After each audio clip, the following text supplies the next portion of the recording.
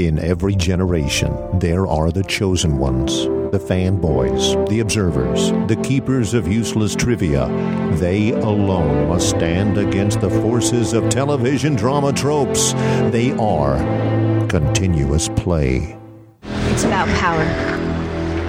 Who's got it? Who knows how to use it? So, what do you guys want to do tomorrow? Nothing strenuous. Well, mini golf is always the first thing that comes to mind. I think we can do better than that. I was thinking about shopping, as per usual. Oh, there's an R&B in the new mall. I can use a few items. Well, we discuss it. Save the world, go to the mall.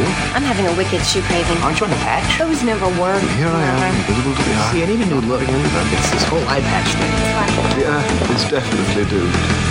Welcome to Continuous Plays, The Art of Slaying, a Buffy the Vampire Slayer retrospective, featuring Brian Thomas. But I've known you were coming and baked the cake. And Jay Newcastle. Are you ready to finish this? Buffy the Vampire Slayer is the copyright of Fox Television Studios, and any discussion of the characters, episodes, or music is strictly for entertainment purposes only. Welcome to The Art of Slaying, a Buffy the Vampire Slayer retrospective. I'm Jay. And I'm Brian, and we're here to talk about Season 7, Episode 22, Chosen, written and directed by Joss Whedon. Buffy dispatches Caleb once and for all, and shares an evening with Angel talking about where they are in life. She admits that Spike now has a soul and is in her heart, but she professes no desire for a relationship with either of the vampires. Instead, she wants to discover the person she's destined to become, if she makes it through the impending apocalypse. Angel hands over a magical champion's amulet to be used against the first, then heads back to LA to form the second line of defense. Back at home, Spike is jealous about Angel's return, but he accepts the amulet and shares another chaste, tender night with Buffy. A visit from the first, however, interrupts the Slayer's sleep and gives her a brilliant idea about how to defeat her nemesis. The Scoobies, the Slayers-in-Waiting, Faith, and Buffy head to Sunnydale to open the Motley Crue symbol and wage war on the first Tarakan army. As Buffy and the Potentials stream through the seal, Willow and Kennedy complete a powerful spell to release the immense energy inside the scythe and call every potential Slayer in the world at the same time. Their potential now realized, the newly minted Slayers join Buffy and Faith in a massive battle with the Tarakan. Meanwhile, Anya is killed protecting Andrew from the Bringers in the school, and Principal Wood is injured as well. Buffy blows off one last taunt from the first, and takes out several Tarakan with the scythe. Spike's amulet suddenly kicks in, punching a hole through the Hellmouth and turning Spike into a kind of magical magnifying glass for sunlight that shines through. The Tarakan army goes up in smoke, and the entire town of Sunnydale begins to collapse into the Hellmouth. As the brigade flees, Buffy professes her love for Spike, even as his shining body begins to disintegrate. Cackling joyfully, Spike orders Buffy to save herself, and she does, running across the tops of crumbling buildings and leaping onto the school bus that has become her army's unlikely rescue vehicle. Buffy, Giles, Faith, Dawn, Xander, Wood, Willow, Kennedy, and some other new Slayers escape just as the rest of Sunnydale collapses. Left to mourn their loss and contemplate a future in a world full of Slayers, Buffy cracks a smile as the credits roll and the show comes to an end. There we go, Jay. 7 seasons. This is it. This is the end. Wow. We're done. It's hard to even imagine that we've come this far. We'll get to that in a minute. But moreover, I remember what it felt like when this was the end. Watching this and just sitting there and like, that's it. I mean, it's over. That's it. It's the last of this television show. And well, what a bang. And one thing I didn't remember about it till going back for this retrospective is how much of the show is the fight in the Hellmouth. It's over half of it. Usually the final fight, let's be honest, most of the time that doesn't last very long. Sometimes the final fight only amounts to about 6 or 7 minutes. You know, when it's all said and done finally. Occasionally it's been longer and things, but most of the time it's pretty quick. It's 1, maybe 2 scenes. This is, 3, 4 scenes of them fighting, and it goes on, and there's waves in the fight. I really didn't remember that about it going into it, and so much happens in this episode from start to finish. It's hard to even think about it, that it only it's only 44 minutes of television. I mean, they wrap up 7 years of stuff in a very short amount of time. They do, and you're right. I mean, this was an awesome way to kind of put it together. You said it's about half the show is the end fight and Willow's spell to kind of release the energy and actually telling you what's going on there too. So it's kind of cool how they intersperse those storylines, and also the front up at the beginning or up in the school where they're fighting off any of the Tarakan and bringers that escape the Hellmouth. They're trying to keep, Sunnydale safe or from the bringers getting outside, I guess. The Tarakan's not really going to leave, but... I was going to say, they weren't much of it. When they started running up the stairs, I was like, these guys not realize it's daylight, moron? Right. But, about another 7 hours. But I guess when the first took over, maybe it would blot out the sun. That seems to be a common issue with evil beings. Eclipses usually happen, yeah. Right. Yeah, they're always convenient. So, yeah. But yeah, it is a large chunk of this episode, and it needs to be a large chunk of this episode. This is the final battle, and it should take a lot longer than some of these because this is the biggest and most powerful battle she's ever had to wage. And so I liked it. I liked the whole story that they built around this and bring it in together. We pick up the show right where we left off last time with Angel and Buffy, reacquainting themselves together, I guess you could say, with a nice soft kiss. And then they're talking. And lo and behold, Caleb is not dead, Jay. Caleb is not dead. Oh, no, he's bleeding out of his mouth and eyes, and he pops up. Bleeding black blood. Yeah, you ready to finish this? That's hardcore. I mean, when that cut to, the credits, I was like, that's a sweet moment with him to pop up like that. And I'm kind of glad. Nathan Fillion, we haven't talked enough about him, I don't think. He's, famous now for Castle, and, a lot of people know him from Firefly, things like that. But this guy is amazing as Caleb. And especially when he is super bad Caleb, like he is now, I was glad he came back for a second round, but equally glad that he's talking trash and Buffy hits him right where it counts. I mean, right in the sack, bro, with that axe, and then splits him. Every man's worst nightmare, right? Oh, of course, and especially for a misogynist like that. Oh, that's total, right? Like that is exactly castration. Yeah, that's exactly how that needed to go down. And I like how Angel gets up and he's kind of ticked that she, split him up. Like, hey, I was here to help.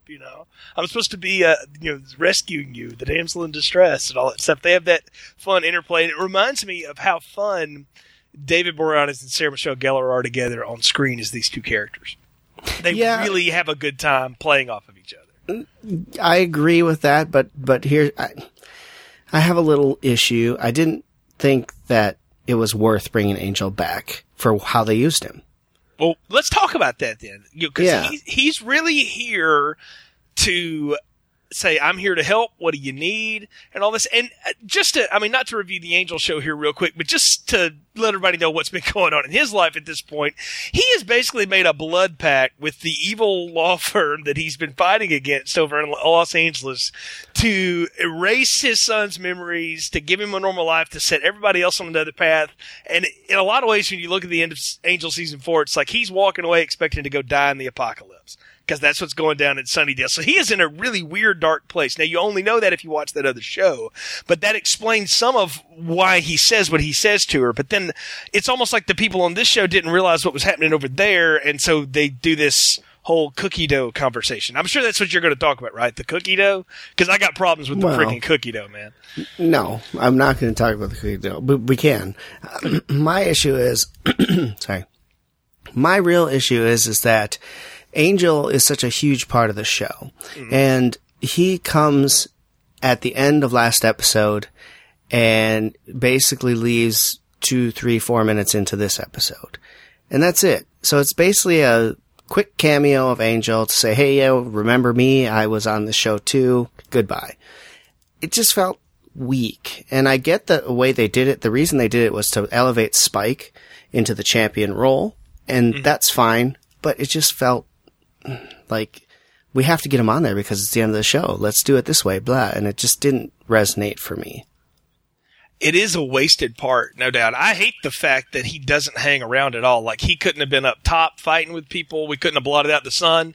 For him, I mean, seriously, like, of all the things, and this is all you give him to do is, here's some magical jewelry. I'll see you in LA. And he walks off the same way he walked on the show, into the darkness or whatever. And I'm like, well, that's nice little crib, but it's not satisfying in the least bit. Like, I wanted him to be a part of it. I want to say it, I wanted him to be a part of the final fight. Did you? I thought that was... Yeah. Yeah. If he's there, I would have rather had him do some work. I mean, it just felt kind of sad to see him just coming in and out so quickly and not be used. But once he's gone, I don't really care because the rest of the show fills in the need for everything else. So it doesn't matter, but I just feel like they didn't need to do that. They could have gotten that amulet some other way. Had Giles go get it from Angel or something, Well, what about the bit he has with Buffy about I can smell Spike all over you, what's going on, and the jealous part and all that. I was like, I mean, it's funny because Angel's always funny when he's petty, but I was like, this is not really the time or place for that. Agreed. If they were going to do this, it should have been a while ago. Yeah. I didn't think we needed to have Buffy explain her actions to Angel, or even to really, the way they ended it, give him hope that there might be a future for them. Right, because she kind of does. She does, and she basically says there isn't one, and then at the end kind of tells him in a way that there is possibly one. But maybe there is one. And he's like, well, I ain't getting any older. And I'm like, well, that's cheesy.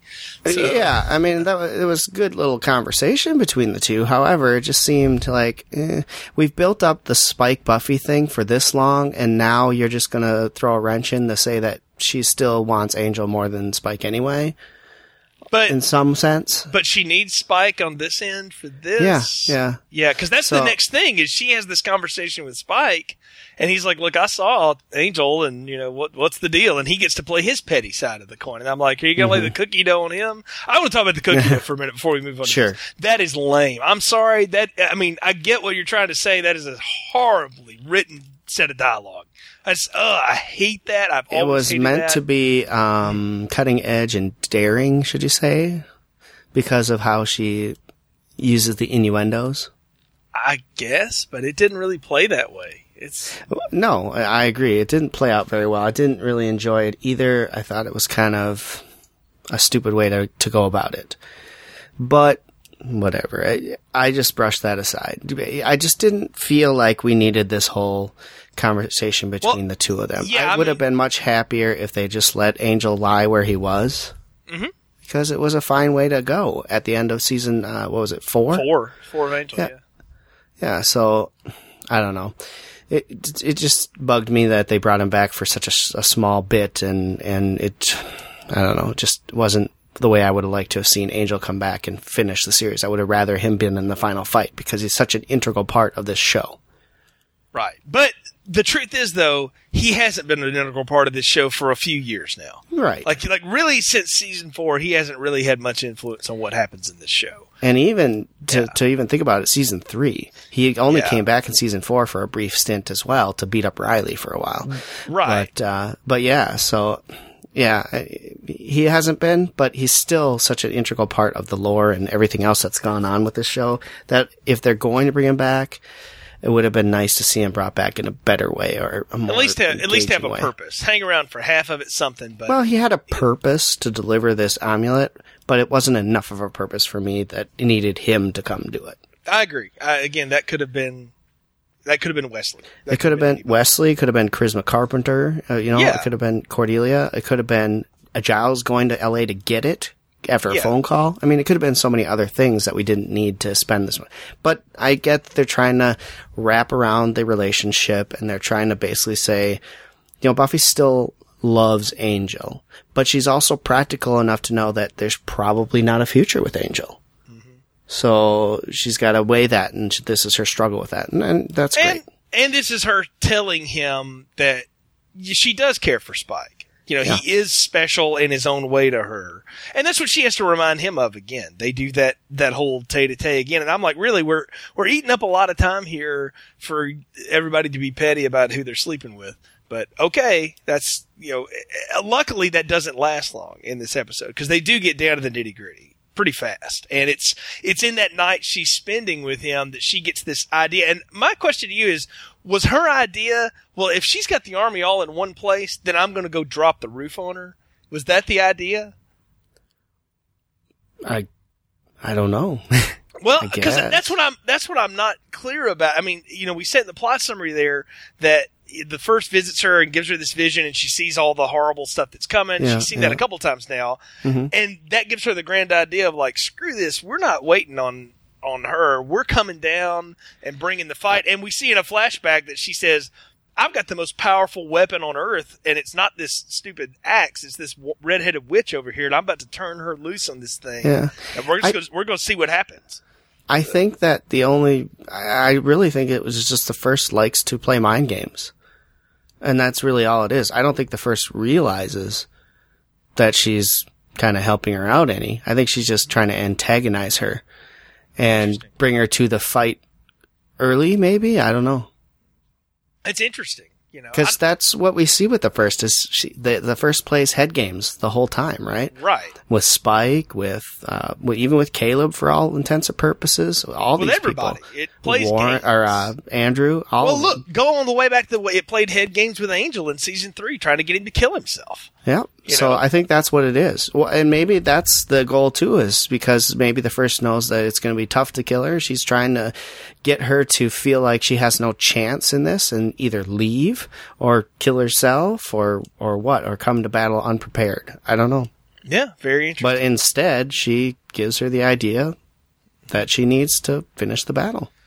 So now, what did you make of that idea? The idea of, okay, we've got this powerful axe side thing, and we're going to use that, and I want Willow to basically turn on all of the Slayers. Well, because her and Faith had that great conversation in End of Days about we're the only ones that really know what this feels like, and that's how they kind of relate to each other.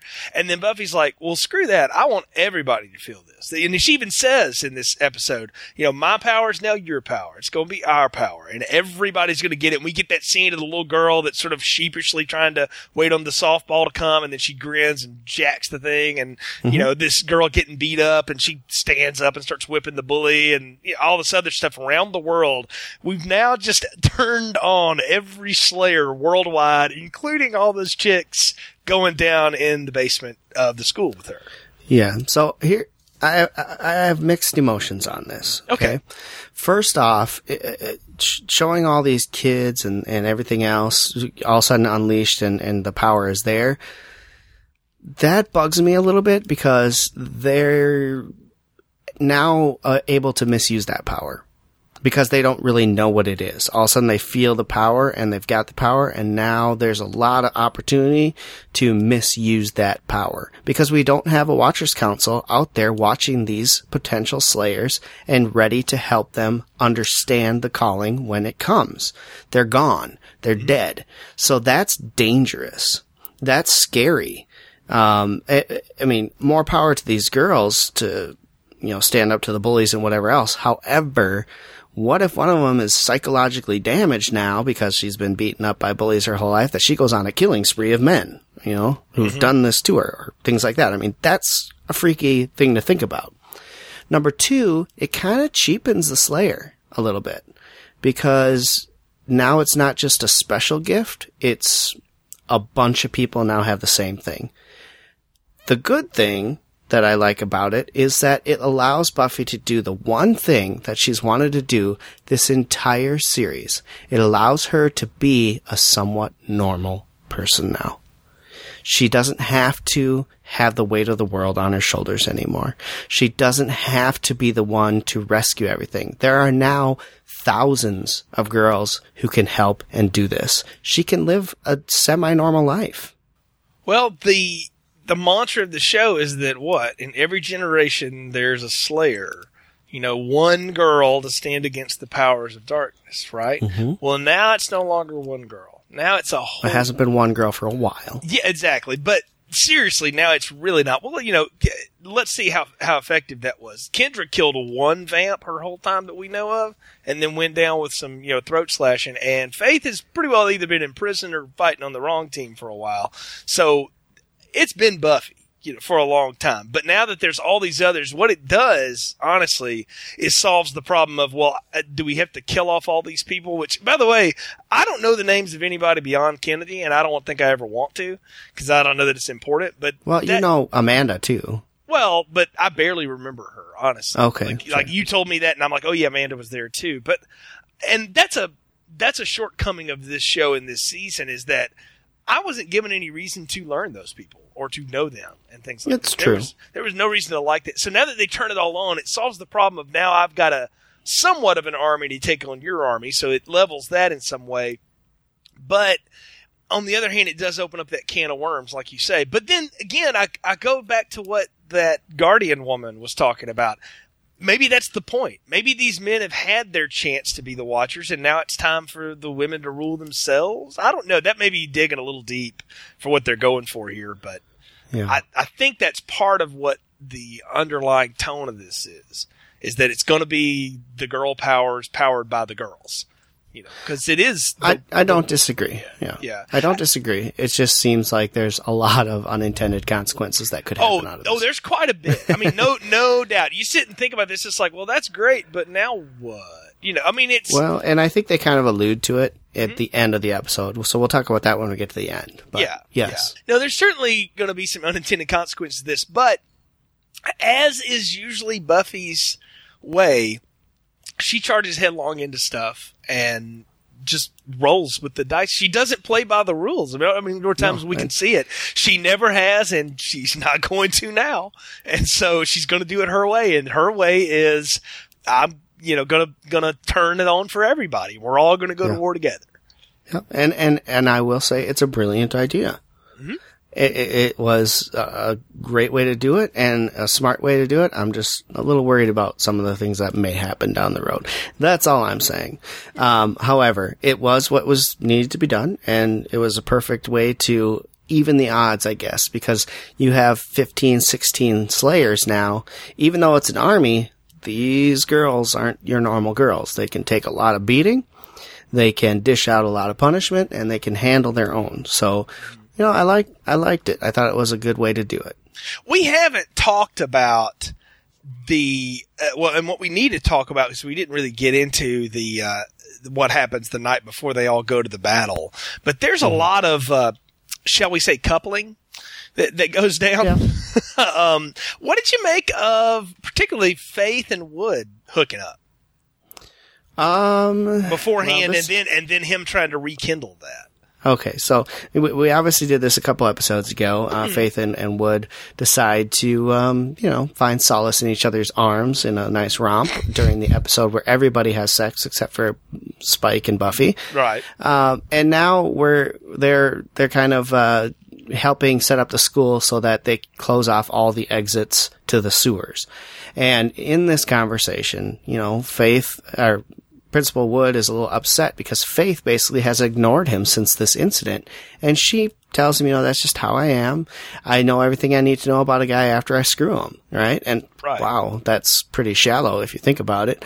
And Wood takes offense to that and says, well, there's a lot of things you don't know about guys, and there's a lot of good guys out there, and, you aren't as great as you think you are, and that really pisses Faith off, which I thought was funny. Yes. She wants to get at it one more time, thinking that the sex is the only thing that's going to prove that she's awesome, I guess, and that's just a character trait that she has, and she sex is her answer for power over men and her release. So, and we know this. And he basically says, keep your pants on. No, make a deal with me. If we survive this battle, you let me surprise you. And I thought that was kind of cool. I liked the whole interaction between them because, he pointed out, she hasn't really talked to him since this whole thing went down with her and him. Exactly. Yeah, and I like that he calls her on her bull, and she's like the first person that's really done that to her, the first man, at least, besides the mayor, I guess, who had his own reason for doing it, but not the same one that maybe he does. So I liked it. Yeah. I liked the fact that they gave Wood something to do besides just stand around and go, yes, no, maybe. He has an active part in this episode in this show, and I love his little monologue when they walk back into the school. He's giving the whole grand tour of the school, no smoking, no fighting, all this stuff like that.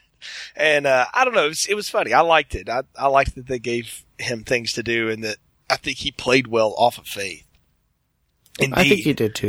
Yeah. So that's part of it. So okay, I guess we need to get to the fight that goes down in multiple stages at the school. I mean, we've got everybody. First and foremost, we do need to mention, as of last episode, Buffy had sent Xander off with Dawn. Right. To get her out of town. Well, Dawn, she tases Xander in the car.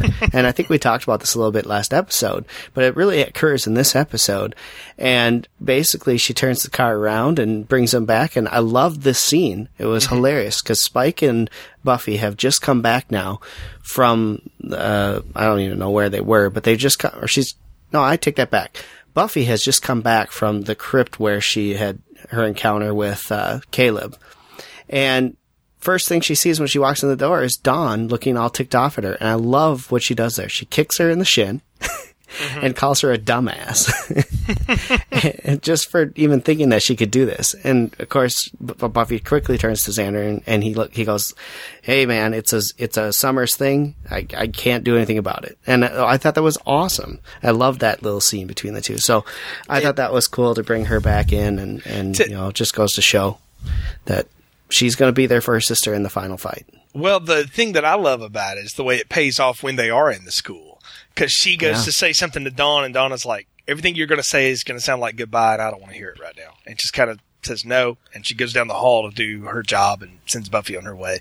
And what a job, too. She really kicks some butt. She does, and we'll talk about that in a sec. But I'll tell you, what I liked about that is that you've already said everything in the world you could have ever said to me up on that bridge at the end of season 5. So don't say anything else. Let's just go do the thing. It's going to be okay. And it's that faith too that I know it's going to be all right. And I like that. I like that back at the house too. I'm glad you brought that back up. So that's good. I guess we need to get to the school though, the fight at the school, which happens on a lot of levels and layers. I mean, we're going to have Andrew and Anya and Wood and Giles and Xander and Dawn up top, right? Buffy, Faith, and the Potentials are going downstairs while in Principal Wood's office, which is above the Hellmouth or the opening or whatever, is Willow and Kennedy. Because Kennedy's there to either kill Willow if she gets out of control or to bring her back or, I don't know, kiss her. Well, I think she was there for power to help complete the spell. Okay. And if things went wrong, to kill her. Okay. That's what I think it was really about.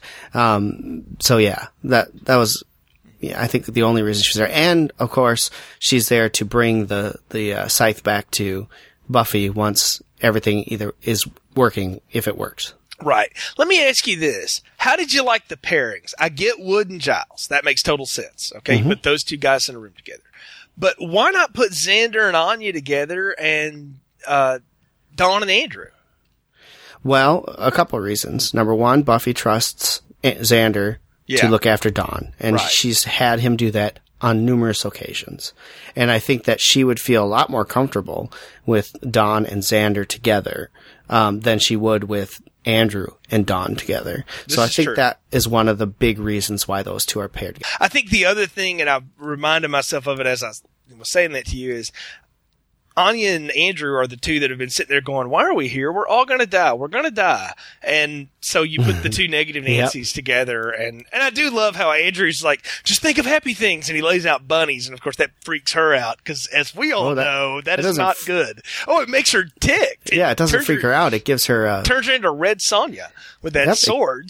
It gives her a reason to fight now. Yeah, now they're all bunnies. I hate bunnies. Yeah. Now they're all fuzzy bunnies and stuff. So, I like the pairings of the group. I just had that question about it. But I like it. And you said it, man. Dawn kicks some butt up the stairs, man. She is great with that sword. Yep, and we saw that in the end of season 6 too, when she's down there with Buffy and below the ground with that Turok Han, and she's helping wield that sword, and so we saw that Dawn has learned some skills, and she definitely puts them to use in this fight. Now, all of them fought really fun. I mean, it was really good. We have the group basically of Potentials and Buffy and Faith show up to see what they're up against. And oh my God, Jay. Wow. What a ton of CGI. Thousands of Turok Han. Yes. I mean, when I saw that, I was like, oh, that's unfortunate. So that's going to be a problem. That's going to be fun. Yeah, exactly. But again, it's one of the things I'll credit this episode for is they keep raising the stakes with every cutscene, and it keeps getting bigger and bigger. And I'm like, man, for a TV show, they're going out pretty big. I mean, we've had some big finales here, but this one is certainly living up to that legacy, if you will. It's definitely a big finale. Yeah. And of course, they're all like frightened to bits at the sight of what they see. And Buffy makes the mistake of saying, well, I hope everything goes according to plan before they see us. And of course, instantly the Trocons see them and the fight is on. Exactly. And there's a lot of scraping, kicking, and, there's a lot going down upstairs. But you know what? I'll say this for the potentials. Before they're activated, they actually hang in there okay. I mean, Faith and Buffy are certainly covering them, but they're hanging in there for a little bit.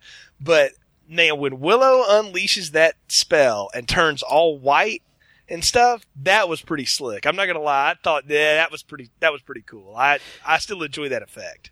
It was cool. Here's my worry, Jay. After she comes to, she's in a state of euphoria or a high, correct? Right, of course. If we're going back to our dependency addiction angle from last season, this is not a good thing for Willow. Well, you're the only one hanging on to that. I don't think they are for sure. I don't know. She looks like she's in a trance, and I would be a little bit worried. She does not look like she's in a trance, my friend. She looks like she just had an incredible orgasm. Let's just say, okay, that's exactly what she looks like.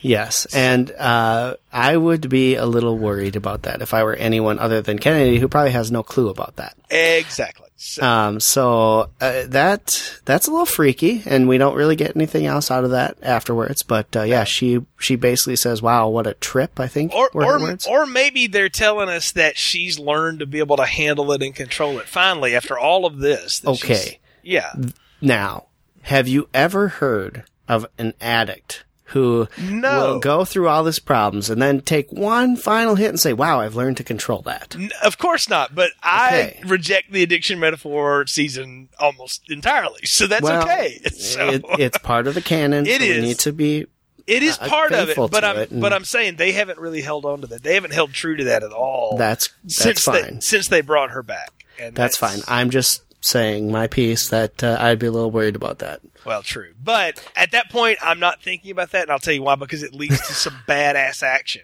stuff. And, I gave the season finale, not the finale because that's the Cheeseman story, but the almost finale of the initiative, the big fight in the underground layer there, I gave that a pass for being an okay action movie scene and stuff. This is even better. This is awesome action movie. Everybody starts killing people. Even potential slayers, I don't know their names and don't like them, are killing people. And I'm like, yes, go for it. This is awesome.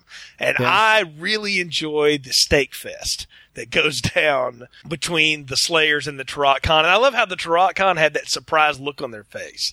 Like, where the hell did they learn how to do any of that? So. Well, they weren't ready for that, right? Yeah. They were ready for 2 Slayers. Instead, they got about 15 to 20. Exactly. And they still take a few of them out. That's the thing. Oh, absolutely. Faith gets knocked down. Another girl gets killed. African-American girl gets knocked down. Redhead gets killed. First redhead, second redhead lives. But, people are dying. There's stuff going down upstairs. Wood, Giles are fighting. Xander and Dawn are fighting. Andrew and Anya are fighting it out. There's lots of stuff going on the whole time. It's a battle, man. It is. And in the middle, Buffy gets stabbed in the back by one of the Turok Khan. Now, my question is here, he just drops her and leaves her. I'm like, wait a minute. He doesn't know who she is? That it's going to make me take a little bit more than that? Or is he just stabbing and running? I'm guessing he's stabbing and running. He's got more people to stab and run against. Okay. I think he knew who he was. That's a pretty fatal blow that he hit. He basically put a thing through her kidney. Yeah, it was pretty rough. She's going to need some surgery. So I think that he probably thought, well, she might die a nice, slow, painful death, and moved on. And that was one hell of a moment, Jay, because I was like, wow, are they going to kill Buffy again at the end for good? Right? Exactly. This is the end of Buffy now. And they kind of played it out like that for a while because Faith comes up and she tells her to hold the line like she's going to die. And I thought that was powerful. And I love how Faith takes that and says absolutely and goes on and takes it. Because Faith has grown a lot too as a character. Even in just the few episodes she's been back here, she's really learned what her role is and how to play what she's good at. So she goes right back into the fight. And I have not enjoyed all of the times that the first could manifest itself as things and when it decides it wants to be Buffy. Like, I usually find that to be annoying. But this is one of the times I like it. And I really like it because it's just a well put together piece of everything. The first is doing its usual trash talk and stuff. Everything seems like it's going to hell, and Buffy just looks at it and it's like, I just want you out of my face. And the music swells. She gets up, grabs that axe, starts swinging, and starts taking things out. And I'm like, that was pretty badass. That was a big moment right there. That's the yippee-ki-yay MF of the Buffy series. Exactly. I like that too. I thought it was an excellent scene. Again, showing the first is an idiot as it comes and basically tries to mock Buffy and basically gives her another reason to rise up and fight. And the surprised look on the first version of Buffy's face when the real Buffy gets up to fight is like, well, what do you expect, dumbass? Well, again... You just gave her a reason to not sit down and die. You gave her a reason to get up and fight some more. Well, look, as we've said before, good will triumph because evil is dumb. And a lot of times it really is. Now, while this is going down, all right, upstairs, things start to really get out of control, all right? And downstairs, who else is down there with them? We haven't mentioned it. Spike goes down into the hole with them, wearing the necklace of whatever, and he starts to get jolted around a little bit. And you're like, what's this going to do? What's going to happen? And then the sunlight starts pouring through, and he becomes like the ray gun of doom. Right? I mean, that's pretty much it. He just starts... Looks like a disco ball. Exactly. They turn Spike into a disco ball. That's exactly right. And I was like, wow. Now, upstairs, everybody's trying to get the hell out of there. Anya gets cut in half, trying to save Andrew. Now, I thought, wow. I mean, I remembered, of course, it happened, but I remember seeing this, and even this time, I'm like, it really comes out of nowhere. And then she's just gone. There's nothing. No last words, nothing. That's it. Yeah, it was a really sad scene where Xander's trying to find her as they're trying to escape the building. Mm-hmm. And you see her in the corner bleeding and dead. It was just tragic. That's not a person I really wanted to see go. Exactly. Yeah, especially not like that. But in some twist of irony, it's the person at the apocalypse end who always says, we're all going to die, we're going to die. I mean, she said that at every one of these things. Then she actually dies. And with very little fanfare. Yeah, I think that the telling part is her conversation with Andrew at the hospital as they're stealing supplies. Mm-hmm. He asks why she sticks around and why she does it. And she explains all the stupidity of humanity, yet that she's basically grown to respect them and care about them. Yeah. And that's a huge thing for her. She's basically aligned with them, and she ends up giving her life for them. And that's pretty awesome. For humanity. It's a long way for an ex-Vengeance demon. Twice ex-Vengeance demon, right. I should add. So, yep, hold on, you come a long way. But she's gone now, and, of course, everybody starts to get out of the hole now because it's coming down around them. And Spike realizes, I ain't going nowhere. I'm the disco ball of doom. Move, yeah. I'm the disco ball of doom. I'm staying. And he and Buffy share a last moment. Now, I know this has its... this is one of those points in the Buffy canon that a lot of people like to argue and discuss about. When Buffy says, I love you, to him, And he says, no, you don't, but thanks for saying it anyway. The fact that that's his response to it has always made me go, okay, now I get it. I'm okay with the fact that they let her do that because I didn't want, the episode starts with her saying, I don't know that I can love anything but me right now. And then at the end of it, she says, I love you to Spike. And he even knows, thanks for, making me feel good one last time on the way out. That's really what that is. Yeah, it is. Yeah. And I think that she doesn't really realize that that's what that is, but it is. She's basically trying to comfort him. Right. Because she knows he's not going to survive this. Right. He's not going to be around to talk to her about it next week. And so, and of course, he's not. He turns into skeleton and dust as the Hellmouth collapses.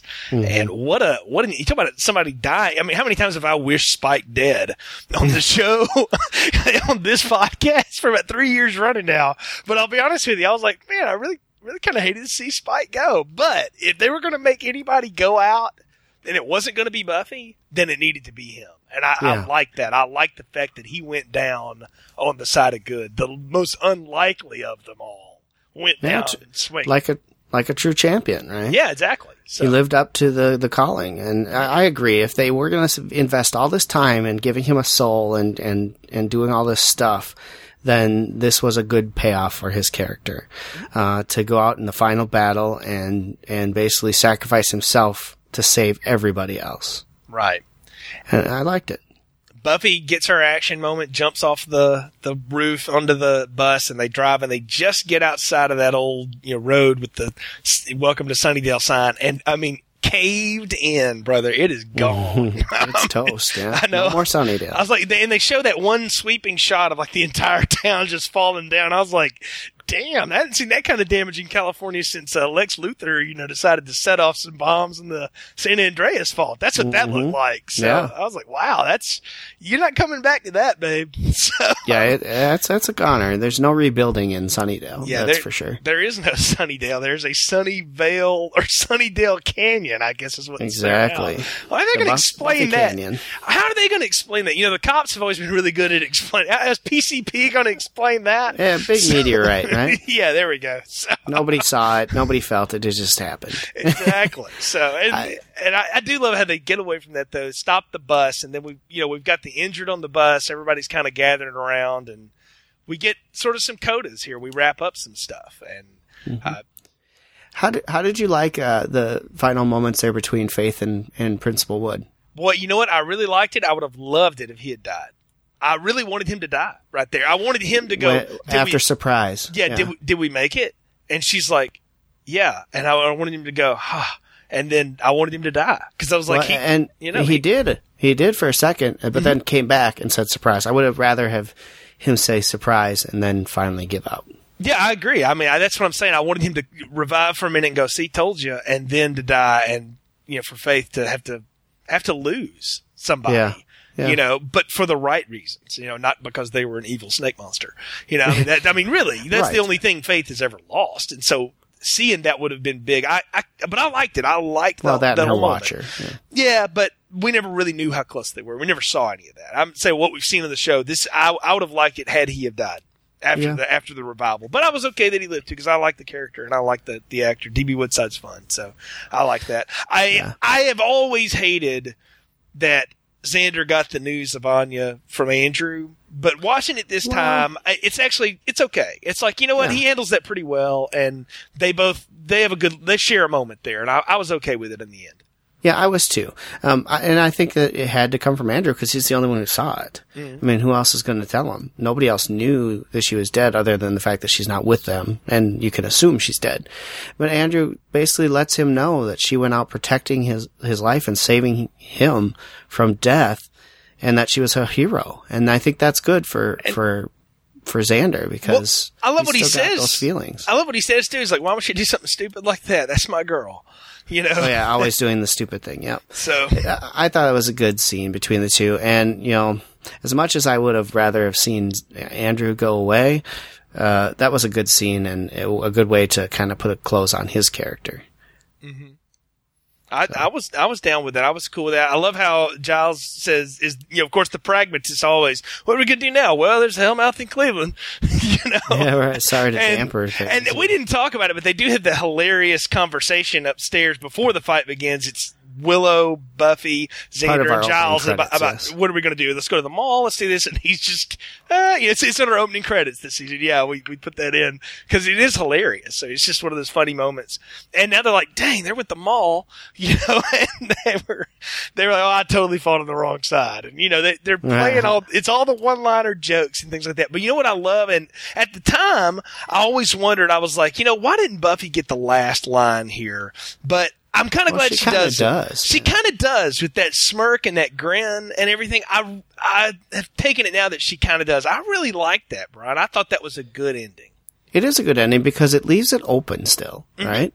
We don't know what's going to happen with Buffy in the future, but it also leaves an opening if they wanted to ever come back and do anything with the series or a movie or anything. There's your opening. Yeah, exactly. What did Buffy do after Sunnydale's gone? Now we have a reason to kind of try and find out. Exactly. And I liked it. I thought it was a good way to end the show because it shows that Buffy is happy with life now, and she's happy with what she's done. Well, and she can finally have something that she never thought was possible, and that's the idea of having a life. You know, and the idea that, wow, I don't have to do it all now. You know, that's news to her. Yeah. Yeah. No, so I it's a really interesting way to end it. Well, it's not an interesting way. It's a cool way to end it. It's the right way to end it too. And I love too how the little monster and mutant enemy. It's always done something different. Occasionally, it turns to us and looks at us one last time for the Gur arc. I thought that was cool. I enjoyed that little moment. So. Yeah, I agree. I thought it was a good moment. I thought it was a good way to end the show and the series, really. Mm-hmm. Just having the core people, the core group of people that we've cared about for all this time, all together as one, contemplating what's going to happen in the future, and still looking to Buffy for an answer. Exactly. Which I thought was kind of cool. After all of this, it's still her. So, yeah. It is, and it was a good way to stop and end this series, I thought. So, Jay, we are at the point of the podcast now where we give our Dustings ratings. So what is your Dustings ratings for Season 7, Episode 22, the final episode of Buffy Chosen? There's a lot of this that gives me pause and questions. The way it starts is not great. The split in Caleb in half is cool. The whole Angel conversation, I didn't need to go over that again. We talked about that. The whole night before the big fight thing, I didn't like. But when they get into the fight, and the fact that it's revealed to us and we realize that this is really Buffy's plan. To finally see it be, this is Buffy's thing and it works. And it's a gamble, but to see it work and the way it's executed is incredibly satisfying. I find myself entertained. I enjoy it. Sure, I would have wanted some other people to live, different people to die, whatever, but I couldn't have dreamed up a better ending based on where they had set everything up at in this season. You know, maybe I'd have done the season differently, but I didn't. So as the season is, this is an incredibly satisfying ending, and it fits the role of a final episode of a season and in a lot of ways of a series. And so for me, it's 4 dustings. I'm going to agree with you on that completely. It's definitely a 4 dustings episode. Just on the action alone, let alone the story and the plots and the different character developments and everything else. The action alone was amazing. And, this was a perfect way, I think, to end a series, because you got all 4 of your core 4 still alive and kicking. You've got Faith, who a lot of people have invested in and love as a character, back on the good side, winning the battle, and there you've got Dawn, who, I know there's a lot of people who still gripe about her, and that's fine, but she is a character here that we've invested 3 seasons on, and she's there in the end, and they're all together at the end of this, looking at the town that they've known and grew up in, gone, and now trying to figure out what to do next. I loved it. I thought it was fantastic. I really enjoyed this episode a lot. I thought we got a lot of good closure in a lot of things. We also have, Willow and Kennedy. Where do they go from here? There's a lot of questions out there that we don't have answers to that leave you intrigued. And that's the way you do a series finale. You leave people wondering and wanting more. And who knows what will happen in the future, right? So I liked it. It's satisfying. It was a great way to end the series. And I agree with you. I'm going 4 dustings on this as well. A very solid end of the 7th season, I'd say. Yep. Well, folks, we are at the end of our reviews of Buffy the Vampire Slayer, our final episode review. But now we've got one more episode in the retrospective here for The Art of Slaying. We're going to do our usual season wrap-up, and as a part of that, we'll do some series wrap-up too, Brian. But all the way back, man, 144 episodes later of TV show. Can you believe we've gone that far on this podcast, man? We've come a long way since 2010, man. We have, and it's awesome because there's a lot of Buffy podcasts out there that don't ever make it because it's a lot of work. Yes. It's a lot of episodes to go through, and I get being burned out. I mean, we've wrestled with that multiple times as we've done this podcast, getting burned out. We've taken breaks. We've come back re-energized, and our goal from the beginning was to do every episode all the way through season 7, and I'm proud of the fact that we were able to do that. It's a pretty awesome accomplishment, Jay. Yeah, I'm thrilled that we've done it too, man, and we've done it, by hook or by crook in a lot of ways. And I would have always hoped that we could have finished it. That's always been the idea, but you never know with a podcast. And look, we have lives, we have other things going on. We also do other shows. There's other stuff happening. It's taken us a while, but I'm proud of the fact that we've gotten here too, and that we've had a fun time doing it. I think one thing that has stayed on our show is you and I still are having fun doing this. After all these episodes and all the time and effort and the web pages and the editing and all the, credit sequences and music and blah, blah, blah, it's still fun to do the show and still fun to revisit this and talk about it in this format. So I'm glad we've done it too, and it's been a blast. And folks, it would not have been possible if you guys had not been there listening to us, supporting us, downloading us. Look, we've been in the top spots of iTunes for Buffy podcasts for a long time. And we love that. And it's kind of sad that we're at the end of this now, but we know that doesn't happen arbitrarily. That's because you guys rate us, you rate us highly, and you think a lot of the show. And even when you don't agree with us, you enjoy the fact, the way we put it out there and the format and all that kind of stuff. And we really appreciate your support. And so, folks, we are going to come back for one more episode here on The Art of Slaying to do the Season 7 wrap-up and series wrap-up, and then we will put a cap on this once and for all. So until then, for Brian, I'm Jay. Thanks for listening to The Art of Slaying. Buffy the Vampire Slayer is the copyright of Fox Television Studios, and any discussion of the characters, episodes, or music is strictly for entertainment purposes only.